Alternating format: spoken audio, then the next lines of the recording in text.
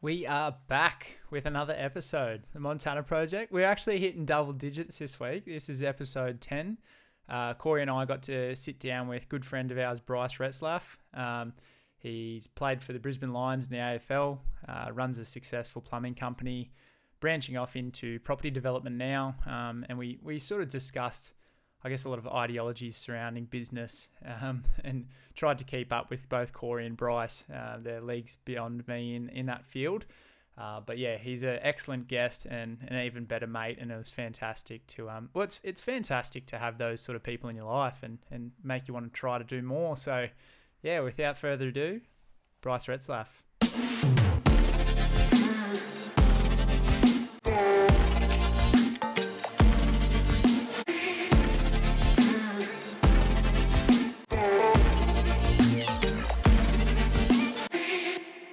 Should we go no headphones? Yeah, or we can give it a crack. I'm happy to. It's more low key. Cater to the guest. I don't like. You look good. I reckon you've won best looking guest so far. Shit. Well, I think we're on. So if we're not, we're just going to be recording a bunch of nothing. But welcome to the Montana Project, mate. Finally. We're here. It took you half an hour to get it sorted. I'm glad it was you, because I was like, I hate feeling unprepared for something, and then like I was sitting here and I actually realised, and what it was something so minor that I knew something was wrong in relation to like one of the mics, and then I went and looked in like at the settings of it, and it's like saying only 2 mics are hooked up currently. I was like, that's what it is. It's definitely your way of punting Corey. Mate, he was trying to get rid of it. Not at all. No, just trying to bloody work. Funny how it was my mic that didn't work. Sorry, you mate. Sit there, mate. Yeah. Usually the guest sits over here, so it's weird that. Closest to the door. Well, yeah. Do you want to jump in on a welfare check? Check on it. I know that. I think we should check on Corey and Yeah. his welfare, to be honest, because we were talking before about him stealing a little bit of happiness from Sunday and Monday, and he might have pinched some from Tuesday as well. Might have pinched some from me. He's in a world of hurt. Yeah, we had the ball for Labrador. Yeah. All week I was telling everyone I'm going home straight after the ball finishes. Was that Reese's till 3 or 4? Yeah, stole every bit of happiness from today. Was there like speeches and stuff as well, or is it kind of just like? There usually is, but I think we just had roaming Lofty. That was impressive. So Lofty, he's a former president, been a sponsor of the footy club for. He's been around the footy club for 15, 20 years or something. And he does a lot of business breakfasts. He's really good at talking in front of big crowds and the like. And they just give him the mic, and he just started roaming the room and making people feel real uncomfortable. And it was funny because he was hammered as well. Yeah. So, and he ended up with a rap. He was just rapping, and he wasn't stopping either. Really? Yeah, I don't know what song he was rapping, but he was on it. Yeah. That's classic. That's good. That's awesome. That was Saturday night. So how'd you pull up Sunday? A bit rough? Yeah, a little bit rough. Yeah. Went to the beach. You were saying you kind of like got out of there. Well, not early, but I you hung just around, pulled up. but I was old man veteran hat on and just sat on the same beer for a little bit. So I pulled up not too bad, but usually I'm pretty bad with a hangover, so I'm pretty happy with it. I don't have it in me. Like, I feel like I hate being hungover more than I enjoy a night out, sort of thing. So. That's not what you tell yourself. Yeah. You have a couple of beers and you're like, 10 beers deep. Yeah, I'll be fine. Yeah. Well, we usually start off about asking some questions. It's always strange when you like get someone on and you know them relatively well, but then when we started actually putting some research and time into you, I was like, oh shit, I actually don't know a heap about how you've grown up and that sort of thing. But yeah, please elaborate. I was born in Dandenong, Victoria. I lived there with mum and dad until I was about 2 years of age, and then we moved to Gold Coast because I had really bad asthma as a kid. And then I've been here most of my life. Obviously had some stints sort of back in Melbourne and in Adelaide for a little bit, and Brisbane. But like Gold Coast is home. It's where I see myself forever. That's a little bit about me growing up. Like, I'm an only child. I was pretty fortunate with my upbringing. Both my mum and dad were sacrificed heaps for me, and allowed me to prosper and do everything I wanted to, and encouraged me to do everything I wanted to. So I was very fortunate with that, and here we are.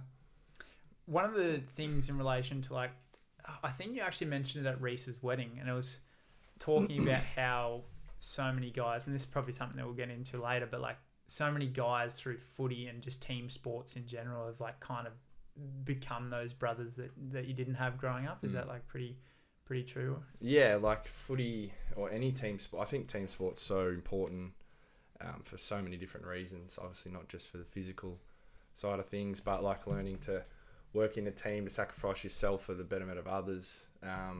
There's so many elements to it I think are really beneficial, but like being in its own community through sporting clubs and what that brings to your professional life outside of that, and how many connections you get. But yeah, also like all my best friends are linked through footy. Like I pretty much know just about every mate I have or a mate of a mate is a link through footy of some way. So it shaped my life really.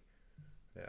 Did you, when you first moved up here though, because obviously Gold Coast isn't like well known for AFL, or like Queensland in general isn't well known for AFL. Did you just start that because like obviously your old boy would have loved it and that's the thing? Born in Melbourne, so whole family's AFL, and Dad just, I don't know, he was you had no choice really. He had no choice, mate. He was it was football and cricket in the summer, so and then as we moved here, a little bit of surfing, but it was always footy. Yeah. So where'd you surfboard? That'd be sinking, wouldn't it? That's a big board.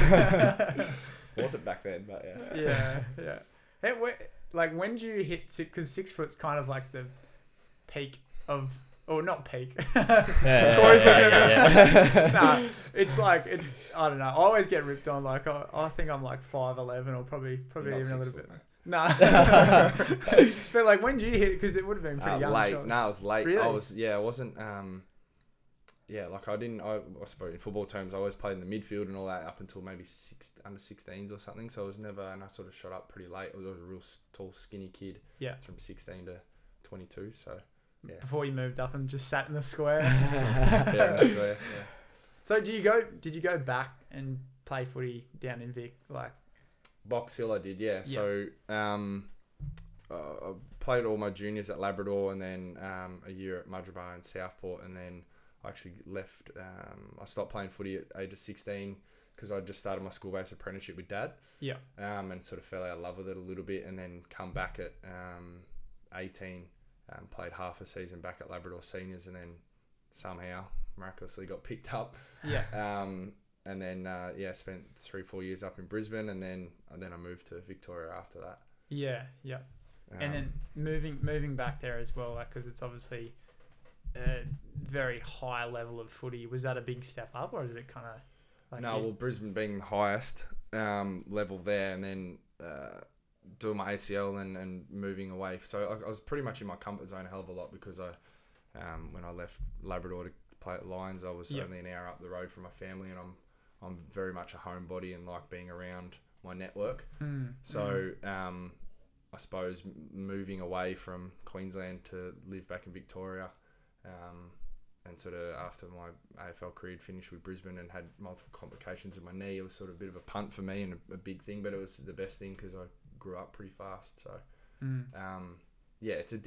it's playing footy in Melbourne is very, very different to here, because it's like a religion down there. So it's certainly different. It's kind of like the following that it has there is somewhat, obviously not to the extent, but like in America, like NFL college games, sorry, not NFL. That like they get 100,000 to like just a normal like weekly game and stuff. Crazy. But like even going down to the G, like I got to I think who did we watch? Collingwood and Blues, and that was like just a normal week game sort of thing. That was probably 80,000 there, and like it's coming from rugby league, like it's something I hadn't seen before. You might get like 20,000 at the Titans game sort of thing, and it's just hectic. Hey, like it's mad. What's it like playing in front of that sort of crowd? Like obviously, because how many games did you play at Brisbane? 11 AFL games. I remember we played Carlton at Etihad Stadium, which is now Marvel Stadium, and I think there was 45,000.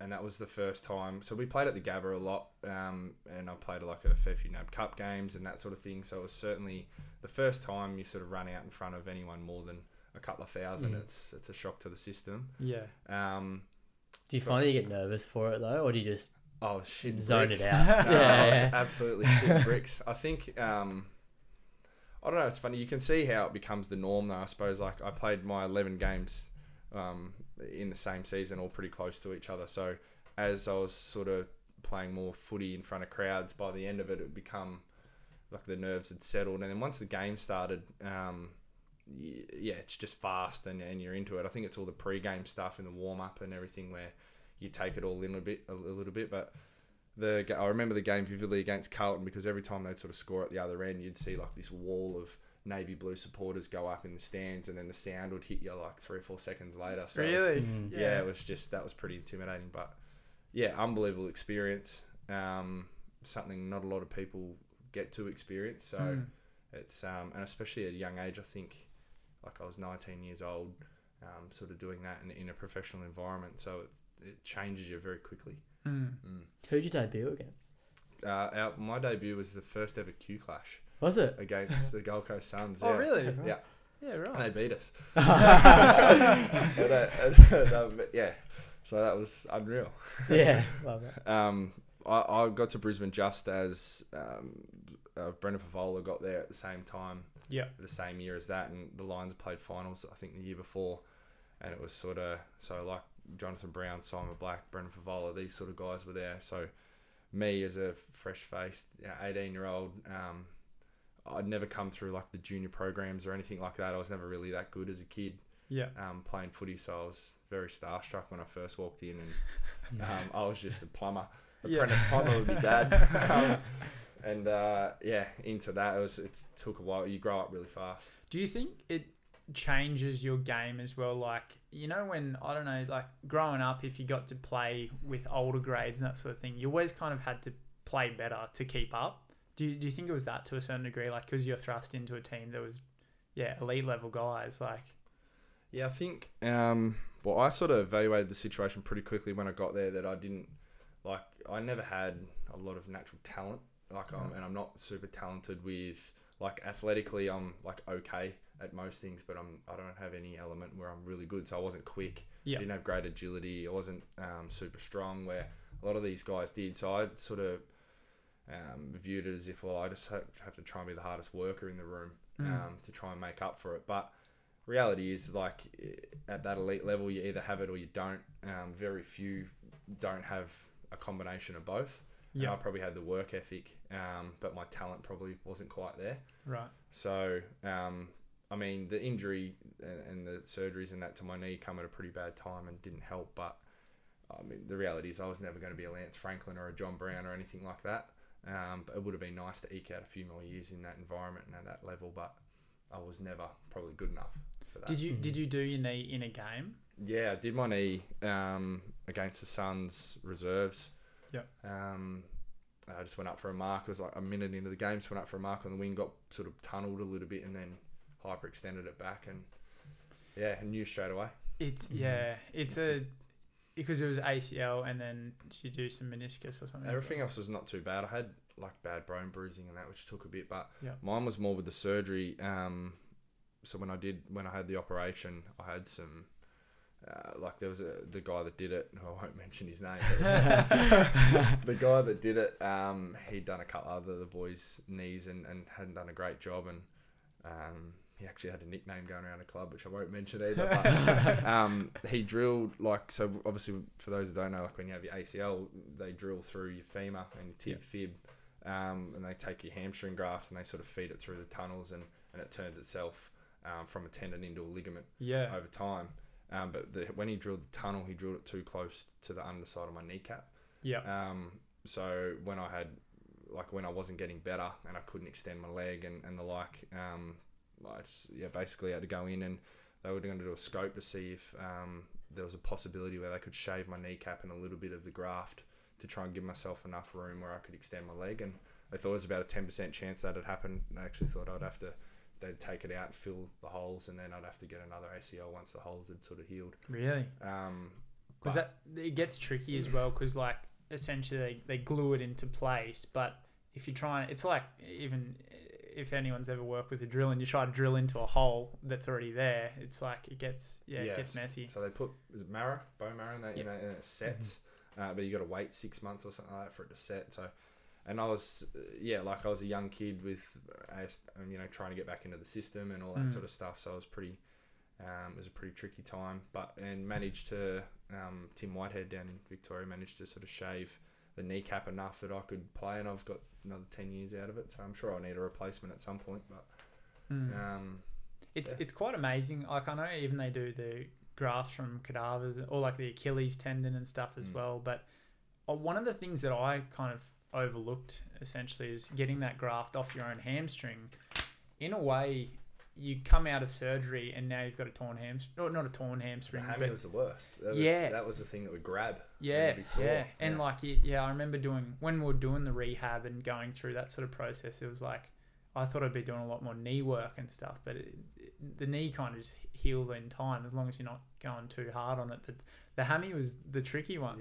Yeah. And I think for myself, to a certain degree, I think the injury might have happened from like a deficit in like the hamstrings, like the quads were stronger in proportion. But I don't know, like it's just one of those things that it happens and it sucks, but you got to move on. Yeah, they've got a lot. I think it's come a long way since I haven't done what I did mine 10 years ago or something like that. So I think it's come a long way now.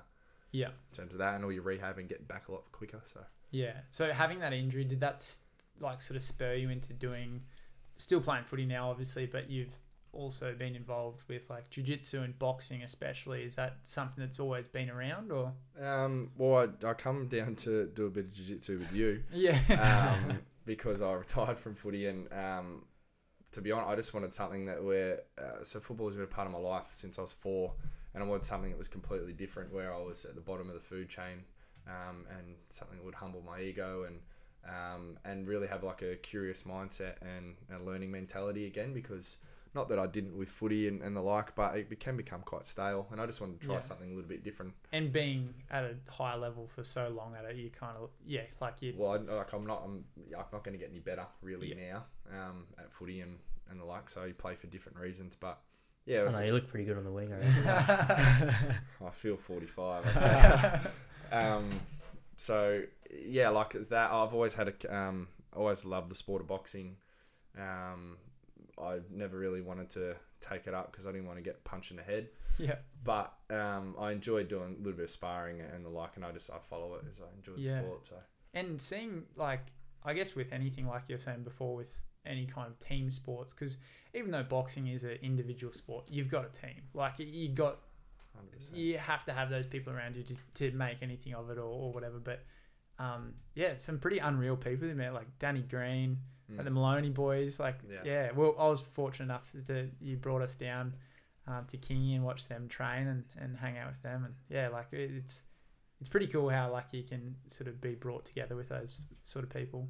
How'd that relationship come about? Yeah, it was a cool story. When I did do my knee, just before I did my knee, I think we were having a week off or something in Brisbane, and we were just having a few beers at a pub, and Simon Black, who knew that Danny Green was my idol growing up as a sportsman, him and a footballer. So when he just coincidentally was at a pub at the same time as we were there, and Blackie sort of introduced us, and I got chatting a fair bit about my old man, and he had a real close relationship with his old man, and we just had a few beers and sat there for a couple of hours talking. And he's real personable, and he's such a great human being. And at the end of the conversation, he was like, "Oh, mate, send me your address and your phone number. I'll send you a heap of signed stuff, and I'll get your old man assigned gloves and all that sort of stuff." That's and then he'd come back and did some sparring. I can't remember what fight it was for, but I think it was the Antonio Tava fight, where he was doing some sparring, and at the Lions we had a ring. So I obviously went and watched that and continued combo with him, and he took us on the mitts for a little bit and all that sort of stuff. And then I just flicked him a message every now and then, and he would always sort of chat and the like. And then when I did my knee, I reached out to him, and he got us over to Perth, me and my old man, and we went and watched him fight. And then we actually sort of our relationship, like my mateship with him, blossomed from there. Because after he won the fight, we ended up calling into a bottle and ended up in a. He got an apartment for a few nights. So him and the team and me and my old man got on the piss for a couple of days. That's awesome. And then from there we just stayed in touch, and we become real good mates with him and Angelo Hyder as his trainer. Yeah. And that's how we sort of obviously the link with the Maloney boys, because Angelo's sort of like the godfather of Aussie boxing, and I think the thing I get from sort of Greeny and H and the Maloney boys is just how genuine they are, and I really enjoy their company and their mateship from that perspective. Yeah, it was pretty cool to go down. Like, it was obviously, you brought Reese, brother, and myself down, and I think by the end of the session we were playing like ping pong with them and stuff like that. Little buggers, aren't they? Oh, it's hectic. Like, they were arguing over points. I'm like, I'm a bit nervous here. Like, someone's about to throw punches on me. Definitely out of my league. But it was cool. But it was like, it was so hard to explain going down there, and then like, just not even understanding. You'd see every like 3 punches that they threw, because for one, they were so quick and so technical. But it's like, they're speaking another language, and you just occasionally getting snippets of it, sort of thing. Yeah. I always love it when you go watch your boys spar, and Angelo will sit there and you'll be having a full blown conversation with you, watching him, and then he'll be chatting to you, and out the corner of his eye he'll throw a little move your foot here, do this there, and then that's the one, and he's not even really watching. It's like, you actually have no idea of the levels, the difference in level to just the standard punter like us having looking at it compared to someone at that elite level. So what's it like hitting the mitts with Danny? Because is he able to just like not sink to your level, but is he able to still hold it for someone like that, or is it like he does him and the guys do like a 10 and 12 week challenge with a lot of corporates. Yeah. Where they sort of do like a 10-week fitness camp and the like, and then they all jump in and do a round of sparring with him and everything like that. So and he's got his gym chains that was 12 rounds. He's just rebranding at the moment. So he's great with that, and he's out in the community all the time working with standard punters. So he's pretty easy to do it. And he pushed the massive campaign of like the like against king hitting and stuff. Punch and that. Yeah. Well, that's kind of how it changed from king hitting to coward's punch, and it's like it's a great way of explaining it, really. It's I think the ability for people to sort of push, I guess, positive things like that at a high level, like, because he's probably one of the biggest names in Australian boxing for sure. To have that broadcast, I guess, and to be able to share such like an important thing as well is pretty cool. Yeah, I think he just resonated with the Australian public so much because he's just a stand-up bloke, and he always had time for everyone and has time for everyone, and he never really elevated himself or put himself above others. I think that's why everyone loved him. Yeah, for sure. The fun stuff, obviously, in your life is the sport. Now, your drive for work is massive, and like just listening to you talking about how you considered yourself as less talented than other people, but like obviously you're willing to put the work in, and that's definitely come through with your plumbing business with your old boy. And do you find like sport's a good release for you, like just to balance out the rest of your life? Because obviously running a business, tradies can be knuckleheads at times, so it's dealing with that and just putting out fires. Like how do you sort of manage your mental health with that? I view exercise and sport as a huge component of dealing with mental health. I think like a lot of guys, and because it's becoming quite open now and encouraged for men to talk about that sort of stuff, whereas maybe 10 years ago it wasn't. It was it was a lot harder to deal with, but now it's a much more open conversation. So like I see a psychologist once a month, to almost like a mindfulness coach now, but she helped initially with a period of my life where I wasn't going so well, where now it's a lot of I'm armed with tools and I have a greater understanding myself, so she just helps sort of keep that in check, really, just maintenance. But for me, sport or just training and exercising in general is like huge. Like the feeling you get from just going for a run or going to the gym or whatever it may be, and how that makes you feel good, or eat clean, sleep well, all these sort of things, I think plays a huge role in it. And also gives, I suppose, like the juggling act between having aspirations in business and that sort of stuff. It's nice to have, and I think it's super important to have something else that you're aspiring to do on the side, or otherwise you can become quite consumed in the hustle, and it becomes, one day becomes the next, and then all of a sudden they just marinate into one big day and one big week. And then you putting all your eggs in that basket, a little bit of, and you're riding the waves of the ups and downs of business alone. Whereas for me, exercise is an outlet, and making sure that I have like a goal within that, because I'm sure we'll probably talk about the Feb challenge at some point, but well, you were leader in the first week, weren't you? Yeah, I hit the not to go off topic, because I'll let you keep rolling. We'll address it after. But and I was just talking to you before about like when footy makes it really hard, because there's so many good things that come with football, with the connections with people and being a part of a community and all that sort of stuff. But it also it limits you in terms of what you can do. So like it's a commitment, and especially for yourself, like being a captain, it's a responsibility. Like correct. Yeah. So like a part of me is very keen for that to finish. So it opens up my options as to, like, I'd love to train for a triathlon or something like that. Yeah, because we were addressing that earlier. So, like, are you looking at doing something specifically? Is there one on the Gold Coast or like Sunny Coast, or you just sort of? I don't know. I dabbled in jiu-jitsu a little bit with you. Part of me there's like a niche I need to scratch with, like a few amateur fights. Like I feel like I want to know what it feels like to make a walk into a ring and punch on with someone at the other side. Like, like I don't know. Like I think it would be really refreshing to just try all of those things, and because I wouldn't be any good at them, because I'd be starting at the bottom of it. It'd be nice to have that sort of student mentality again. And obviously your progression in things at the start of them, when you don't know them, obviously you accelerate really quickly. That feeling of learning and progressing really fast would be good too.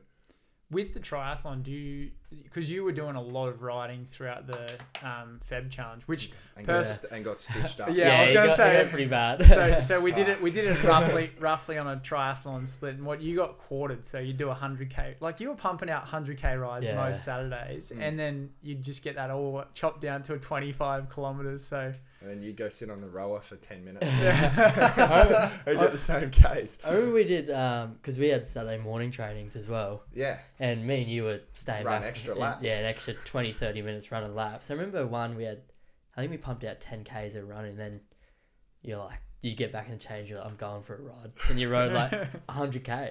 Yeah. Well, I thought people would be sensible about it, but then it just got ridiculous. Yeah, we said this last week when we were in the episode, like it got silly so quick. Like it was awesome, but I remember, like, I don't feel like a very anxious person. I remember being at work and thinking someone's out there exercising and I'm not.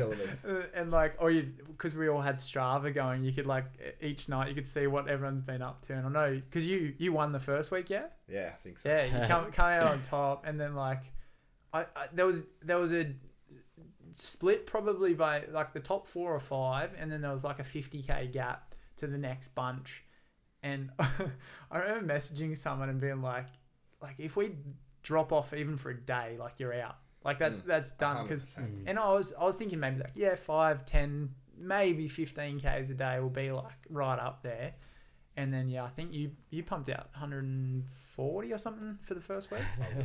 It was a lot. I remember it was a lot. And then I was like, just knowing how committed you get to stuff as well, it's like, oh, he's going to send his plumbing company broke.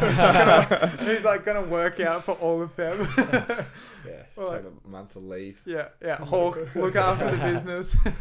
How come bike riding? Is it more of like a physical thing, or is it like a mindfulness? I love running too. I think the riding is good because like I don't pull up sore. So like for me, the impact of running and it's more of an off leg thing, and it helps with that lower back and the likes. I feel like you can sort of run and ride at the same, get big Ks in, where I probably couldn't do. Like I've never trained for like long running, so I'd probably do 10k a day, every day sort of thing. But much more than that, you would because I haven't trained for it. In footy, you don't really train long distance running. It's all the repeat speed stuff. So, I don't know. I like the adventure of jumping on the bike, and especially here on the coast, you can sort of ride along the beach, and then you can go into the hinterland and. Seeing some of your rides on Strava's, and then speaking to you after it, one of the things I remember you said was pretty much you enjoyed how many things you could see in one bit of exercise sort of thing. Like you ended up way out in the hinterland and all that. You can go from Burleigh to Tamborine and all in the same ride. Yeah, and it's peaceful. There's not many people around. Yeah.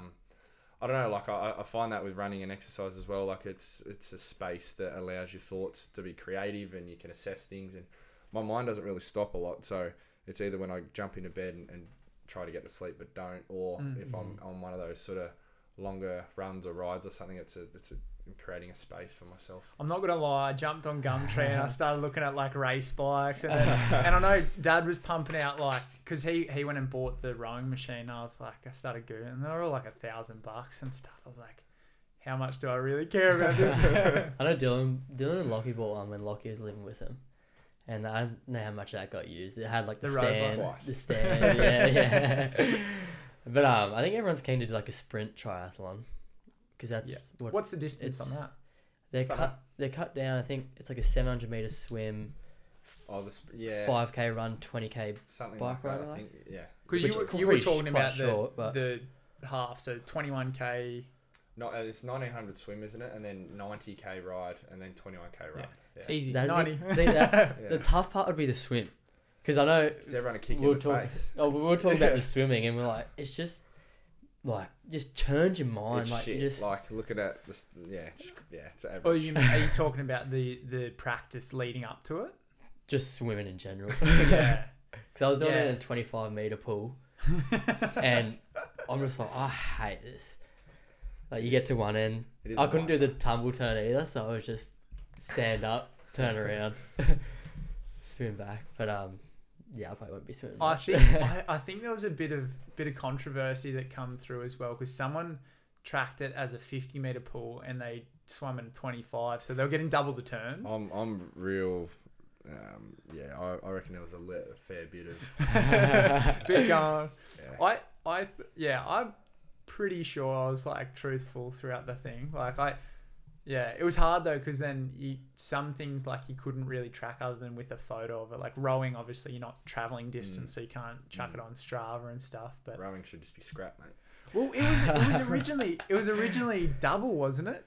Then it got changed before we actually tallied up. But I remember being pro rowing because I was doing it in the morning, because I realized I'm like, it's pretty low impact, so you can do it. And I was doing it before work, and then I'd run the Arvos or doing something else. But although you look at the difference between like me and Bryce, and on the rower, and a lot easier for you to pull it back. Your rowing splits were pretty good. Like I know I'm double your weight. Yeah. And I'm pretty sure for the first week as well, I told you to row on 10 because you get more per pull. Yeah. I remember I got like 6k or something out of it. I'm like, went up to everyone, I'm like, fuck, that was hard. And you're like, yeah, I think I just did like 14 in the same amount of time. I remember I rode on a bike, so I cycled 20k one Arvo because I was like, I just wanted to change it up. I was so over rowing as well. And when I got back after however long it took, and then I realised that I'd only get 5Ks from it, I'm like, I'm not riding again. Yeah, it's a massive stitch up. Yeah, and I reckon as well, you would have probably got second. No one was catching Tom, but you would have got... it was a mile. Lundy, he can run that ball. Yeah, I think he did like 80% of his running or walking. Like he'd just get home in the Arvos after work and walk to Burleigh and back, or like... He's got pace on him as well. He was doing like 12Ks at 4-minute K pace. Would you see he got back for a run the other day, first time in ages, and he ran like a 340 or something. And I was like, that's flying. Yeah. I remember he went past me one day, and like I couldn't even hear his feet hitting the ground there. He's just... It's the little blokes, mate. Yeah. Not much weight to run with. Yeah. Excuses. Yeah. Now I reckon we definitely tee something up again. Like I was trying to do something for June. I haven't hit every day of it because I was trying to do like 3K each day, but unfortunately not unfortunately, but the Bucks fell within June, so I definitely wasn't running over that weekend. But you would have 2-stepped your way to 3K. Yeah, Dan, yeah. If you check my steps, it would have been alright. But yeah, no, I think it's so important to get that sort of challenge among everyone, because one of the most beneficial parts of it was how active that chat was, and like seeing everyone and being like, how's everyone doing? Everyone's checking in on each other, and it's that perfect balance of camaraderie, but also like challenge each other. And it was good. Yeah, it was really good. Yeah, it was very enjoyable. Oh, mate. I got like 2 weeks in. Everyone was stoked though once it finished as well. But it was fun. Even at the end, like we all met up, had a beer down at Byron and stuff. It was really enjoyable. The next challenge would be a day thing, I think. Like a one, not a full month. No, what about the? We were thinking at November, weren't we going to do Movember, and then at the end of it, do the Goggins 48 hour. Yeah, 100%. Yeah, keen for that. I've been trying to build my base, because I feel like when we went into it, like Corey, Lockie, and I were probably not ready. Yeah. What was that? We did a practice run 3 days before just to see what pace we'd go at, and that was the only practice we did for the whole thing. Yeah, it was. Yeah, it would be good though. I think same thing with that though, because we all stayed together. It was like you wake up and it's like you're getting ready for your midnight run, but the smallest spark of excitement just lights everyone up, and it's like it's all you need. But we walked out and everyone's rubbing their eyes and stuff, just don't want to run, and then someone just goes, "Let's go." Yeah. That's sort of all you needed. But yeah, do you think those kind of challenging aspects of sport help you with business, or is it? Yeah, I think my time in professional sport is been imperative for my business career, and will be, because for my whole life really. Like as I said, I didn't think. So looking back, like I was never really stacked with talent. So, but it teaches you how to graft and grind really hard, and it was something that I sort of adapted. And then I just think also like at elite level sport, there's so like you're reviewing yourself all the time, and you're constantly under pressure to perform. Like literally every single day you're watching tape of yourself, or a coach is saying you didn't quite do this right or whatever. So you're constantly reviewing and constantly trying to push the limits. Yeah. So there are so many principles that you can draw from that, and take into the business world. I think a lot of people would. I know a lot of people that heavily involved in sport and sort of drawn a lot of that into their business. So yeah, I think it's helped heaps. Especially with building a team and having people around you. Like I'm probably more of an introvert naturally. So, getting yourself out of your comfort zone, networking with people, building a team, understanding sacrifice and the like. So it's helped heaps. How do you find your self-talk with work as well? Because that's obviously a massive component, and just analysing your performance. Like, are you comfortable with that, or like do you feel that's somewhere where you want to work on? It's hard because I suppose plumbing's not my passion. Yeah. So I think like sort of moving into property development is my passion. So with plumbing, it's always been a vehicle to get to the next step. And in business, it's a lot more numbers driven, I suppose. So it's hard to try and find the balance between being driven by the numbers and creating camaraderie amongst people. And I just think in construction as a whole is quite a, like as a blanket, it's quite a negative industry at times, I reckon. What do you mean by that? Well, so like prior to plumbing, like I did a lot of, I did some study in finance, and then I become a mortgage broker. And so if I was just to compare that as an example, I would go into someone's home, or I'd meet with them and I'd restructure their loans, and I'd be able to save them $400 or $500 a month, and I feel like I was doing good for somebody.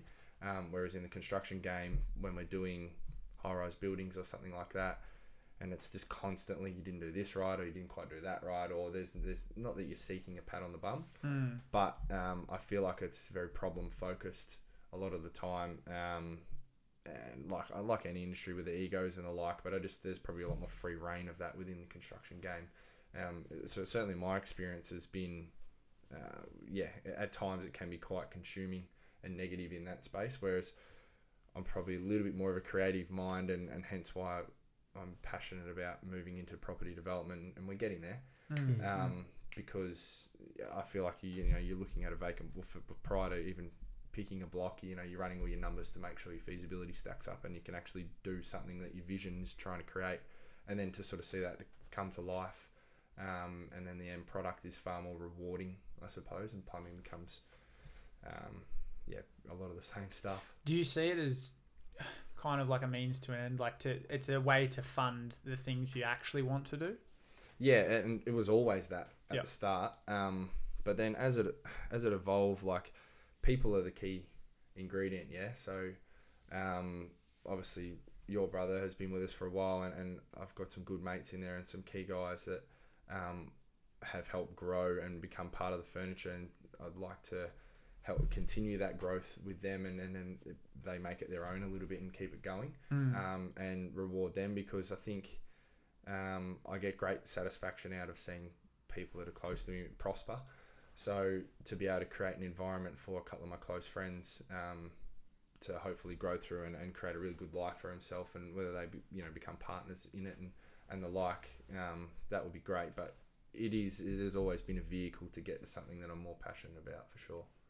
Do you find the scaling of a business is one of the tricky things? Because I know going through my apprenticeship and stuff, when I was working directly with builders or even chippies and stuff, they always said to me that you either have 2 guys and you're profitable, or you got to have 30. Yeah. And did you find the same thing when you're working your way through it, or was it so we started with just Dad and I, and we just did a little servo. Yep. And we never really, I didn't really know what my vision was with it at the start. And then as it's sort of, as I mentioned before, I've got a real curious mind, so I like asking questions, and I feel like that helps me a lot. I'm not afraid to sort of get a no. So I'd ask heaps of questions, and then we sort of went down the path of we can sort of build this into something. So I think in the space of 2 or 3 years, we sort of went from Dad and I to sort of 40 or 50 employees. And obviously that changes and fluctuates depending on projects and the like. But there was a lot of the cart before the horse through that. And I think my old man and I have, a lot of different skill sets. He's got great experience in the construction industry and been doing it a hell of a long time. And I sort of had more of a numbers background through my time in finance and property and that sort of stuff. So it worked really well. And we still do work really well like that. The scaling of it was, it's trying to find that sweet spot's really difficult, because your overheads grow, and then you need a minimum amount of turnover to obviously fund those overheads. And then when things get a little bit challenging, and especially if you sort of grow too quickly, I think that's where a lot of businesses fall over. And then they start trying to buy work and undercut and do projects for losses just for cash flow. So it becomes an issue from that side of things. So we're still juggling what that sweet spot is and how we potentially transition out of that into full-time in developing. But again, a lot of it's dependent on the industry too. Like at the moment, as you know, it's pretty tricky in construction over the last 6 months. So we were probably the lucky industry that sort of floated through COVID with not too many speed bumps. And then now it sort of feels like the train's caught up with us and going through it all with obviously huge project delays, materials, labour shortages and the like. So navigating through that, and I think that's what business is you're a problem solver, making sure that you humble yourself and you don't get too far ahead of yourself, and navigating through the storm. It's quite interesting how growing too quick can be what kills a business though. Massively. People don't really think about that. They're always you want to grow, but then if you go way too quick for what you guys can actually expand to. Yeah. And you think in the construction game as well, you get paid for the month of June, you'll do your work for the month of June, you put your invoice in June, and you get paid at the end of July, but you get paid 90% of what your invoice is, because the builder holds 10% for retention, which you get at the end of the job. You get half of it, and then you get the other half 12 months later. So if say you go out and buy a couple of new machines or whatever it may be, and you put a few staff on at the start of June, and then you're adding 20-30 grand a week or whatever it may be to your expenses, and then you've got to carry that load for 7-8 weeks before you get any money back for that, and that's how your cash flow get chewed up really, really quickly. So yeah, it's just about it's making sure you don't get ahead of yourself. Like, we're not big lavish spenders, and we've sort of every dime that we've sort of made, we've tried to reinvest and again come closer to the development dream, which we've started and we're moving in. But you need big equity to be able to get that moving quickly, and it's something that doesn't have a cash flow. So yeah, I know you've mentioned to me when I remember, I think I called you one time and it was like, it's probably a bit early, and it was one of those morning calls where I was firing again. I've had my coffee and I've called you. I think you're actually on holiday or something. And props to Bryce, what a nice fella he is. He's like, I was like, oh, sorry mate, I'll call you back. He's like, no, what's up? And I started asking, I think because we were with the current market, obviously our place, we've grown in value, and then trying to look at the options of whether we sell or whether we use the equity. And like to have that advice is pretty cool. But like, yeah, do you have any, because I know you've always said like to increase your flows of incomes and that sort of thing as well. Like, do you have any advice for any listeners? Even though this is not a financial advice. I have no advice at all. I don't know. I think time in the game's key, so it's power of compound a little bit.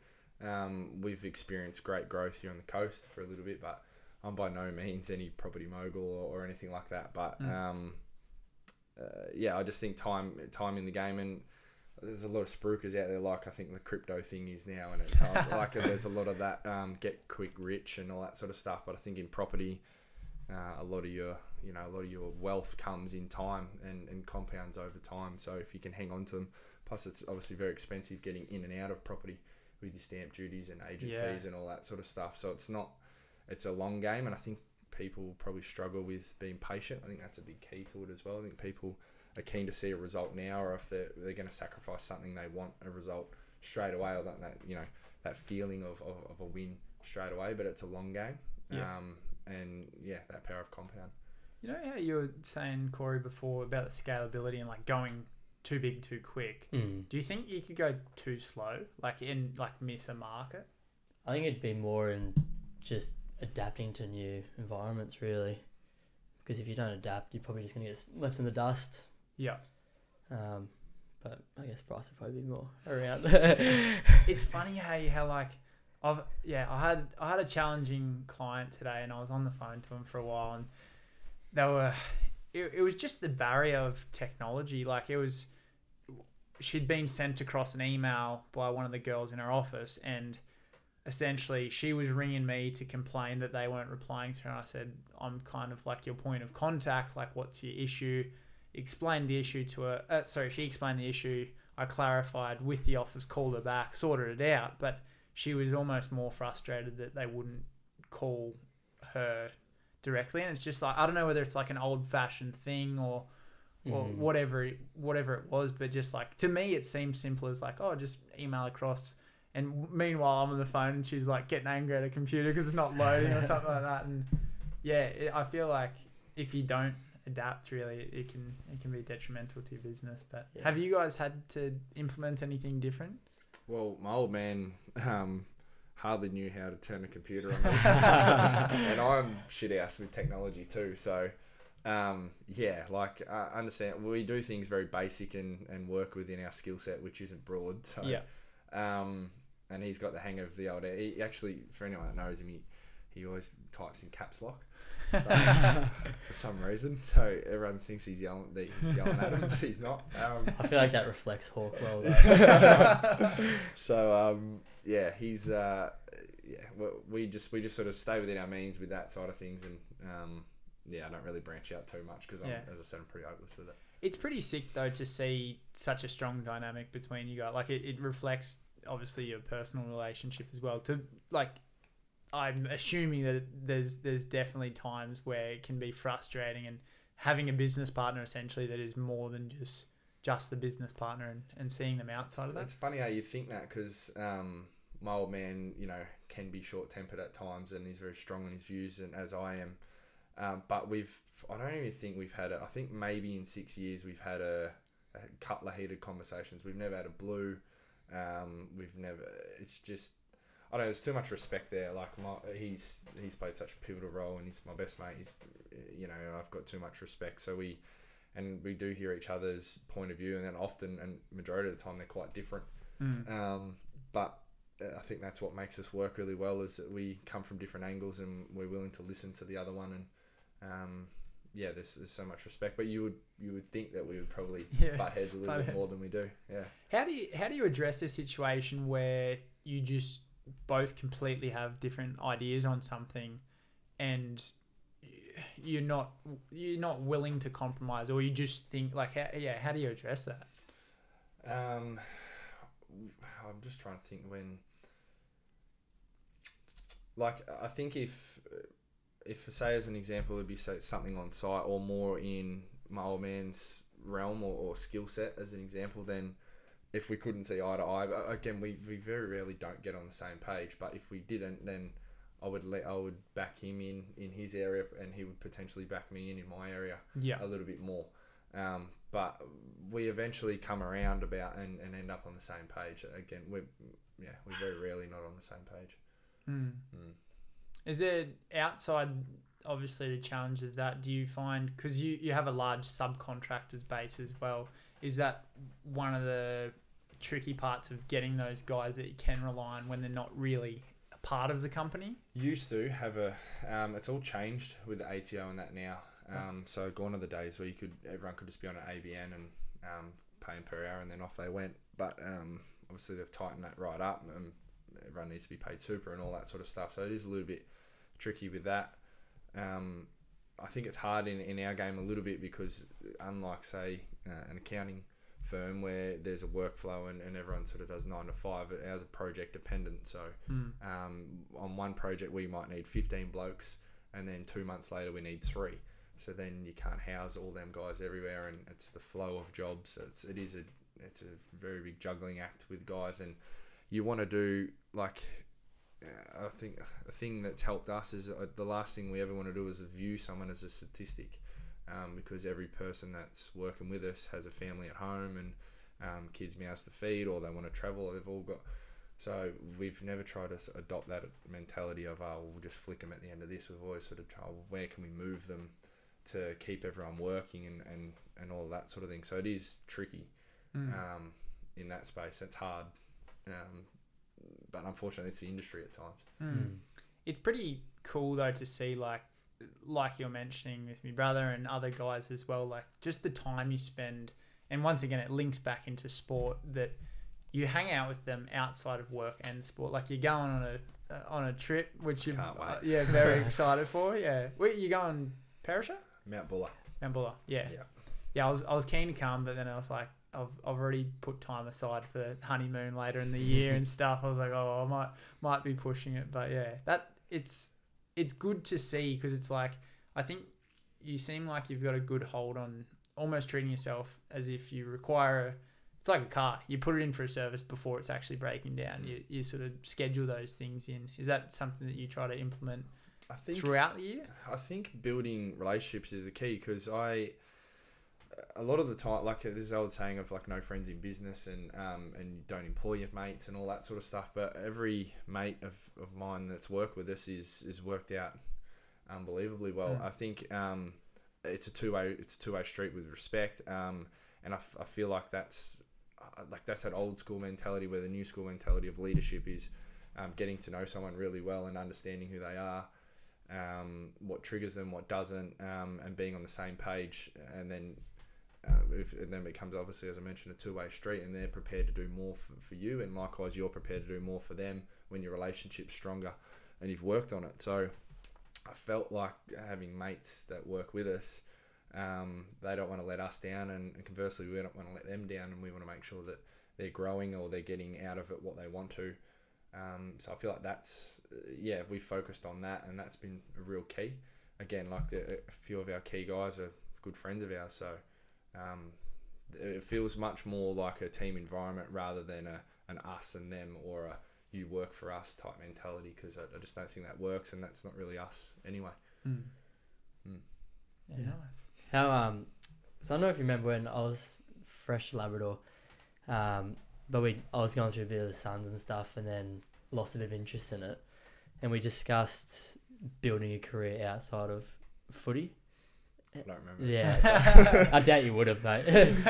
But yeah, how important do you think that is? Because obviously you can see how quick a footy career can change. Or yeah, I think unless you're in that top 10-15% of professional athletes that make a great career out of footy 10 plus years, it's almost like the skill sets that you learn at that level are great, but you don't really, it can also set you back.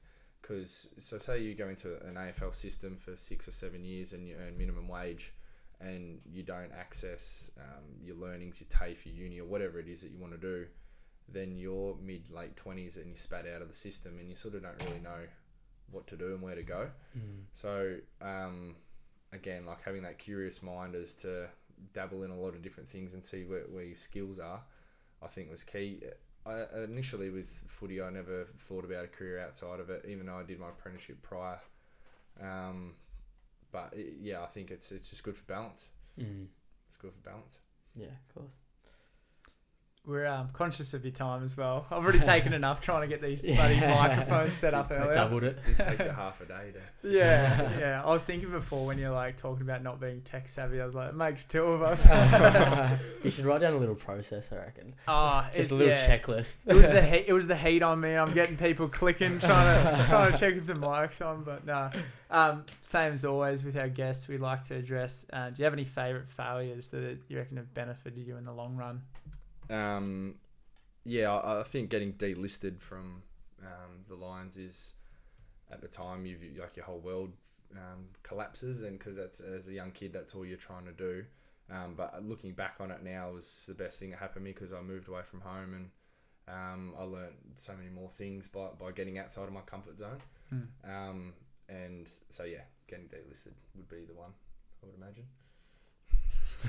Perfect. Head on the chopping block. Yeah. So if you're playing in the AFL right now and listening, you should probably just quit or just start playing terribly. Then your life will go them before they cut you. Obviously, you don't want to get delisted, but when you're playing professional sport, it becomes such a bubble, and you think like that's your whole universe and that's the only thing that matters and the like. And then I suppose once that. Again, I wasn't in there for long at all, but when you get removed from that environment, you realise that there's so much more to life than that, and you're going to be all right. Well, it's cool to see as well. Like, obviously, having this property development as your as a goal of yours, but you're also looking at branching out, because you're not just Bryce, the property developer, or Bryce, the guy with the plumbing company sort of thing. And that must happen with guys that are in AFL or NRL or whatever it may be, that they're like, oh yeah, the NRL player, but then you're bound to finish up at some point. And like you're saying, if you're not in that top few percent to be playing for 10 odd years, like... And the guys, I think there's a lot of guys that don't utilise their network, and you have currency when you're on a list, or whether you're in that period of your time. So if you don't leverage that and network with people and the like, and help set your career up outside of it, it just goes so quickly. So as I said, like, very few make the top level and do really well out of it. There's so many people. I think the average AFL career length is 3 years. So there's so many people that just get churned up and spat out really quickly. Very vital. Last question is, if you had a billboard that everyone could see, what would it say or show? It would be, he who is not courageous enough to take risks would accomplish nothing. And it's a Muhammad Ali quote. Not that I'm the hugest Muhammad Ali man, but I just think stepping outside of your comfort zone is where the growth is. And if you're not sort of prepared to do that, then it'll sort of skip you by pretty quickly. I think there's so much growth, and it's a little bit of a double-edged sword, because if you go too far outside your comfort zone, it can become a little bit overwhelming at times. If you take on too much, that's where a lot of the mindfulness and the depressive state and things like that can come into play. But I think just making sure that you're willing to step outside of it, and you learn so much more about yourself and take the risk. Like, I always viewed business as like I was an apprentice plumber prior. I could work here or there. I could go stand behind a bar and pour a beer if I had to. But I can do that regardless. But if I don't take an opportunity, or I'm not prepared to have a crack at it and back myself in, you would never know. And I think, and that's not just in business, it can be anything. So I just think being prepared to step outside that comfort zone and push the limits a little bit is where the growth happens, and that's what I would put on there. That's Nice. unreal. I like that. No wonder why you're bloody captain. I'm sitting here fired up. It's a Monday night, ready to go. Got me keen. No, well, we really appreciate you, obviously, as a mate, first and foremost. It's always good to have people around you that make you want to do better. And, obviously coming down as well. It's probably one of my favourite things about this podcast is just getting to spend more time with important people in our lives. It's been good. I got to spend some good time with Corey on Saturday night. and he was a bit more lively. So you stole my happiness. He's a bit more lively than he's been tonight. No, yeah, thanks for coming on. Appreciate it. Love it. Thanks, lads.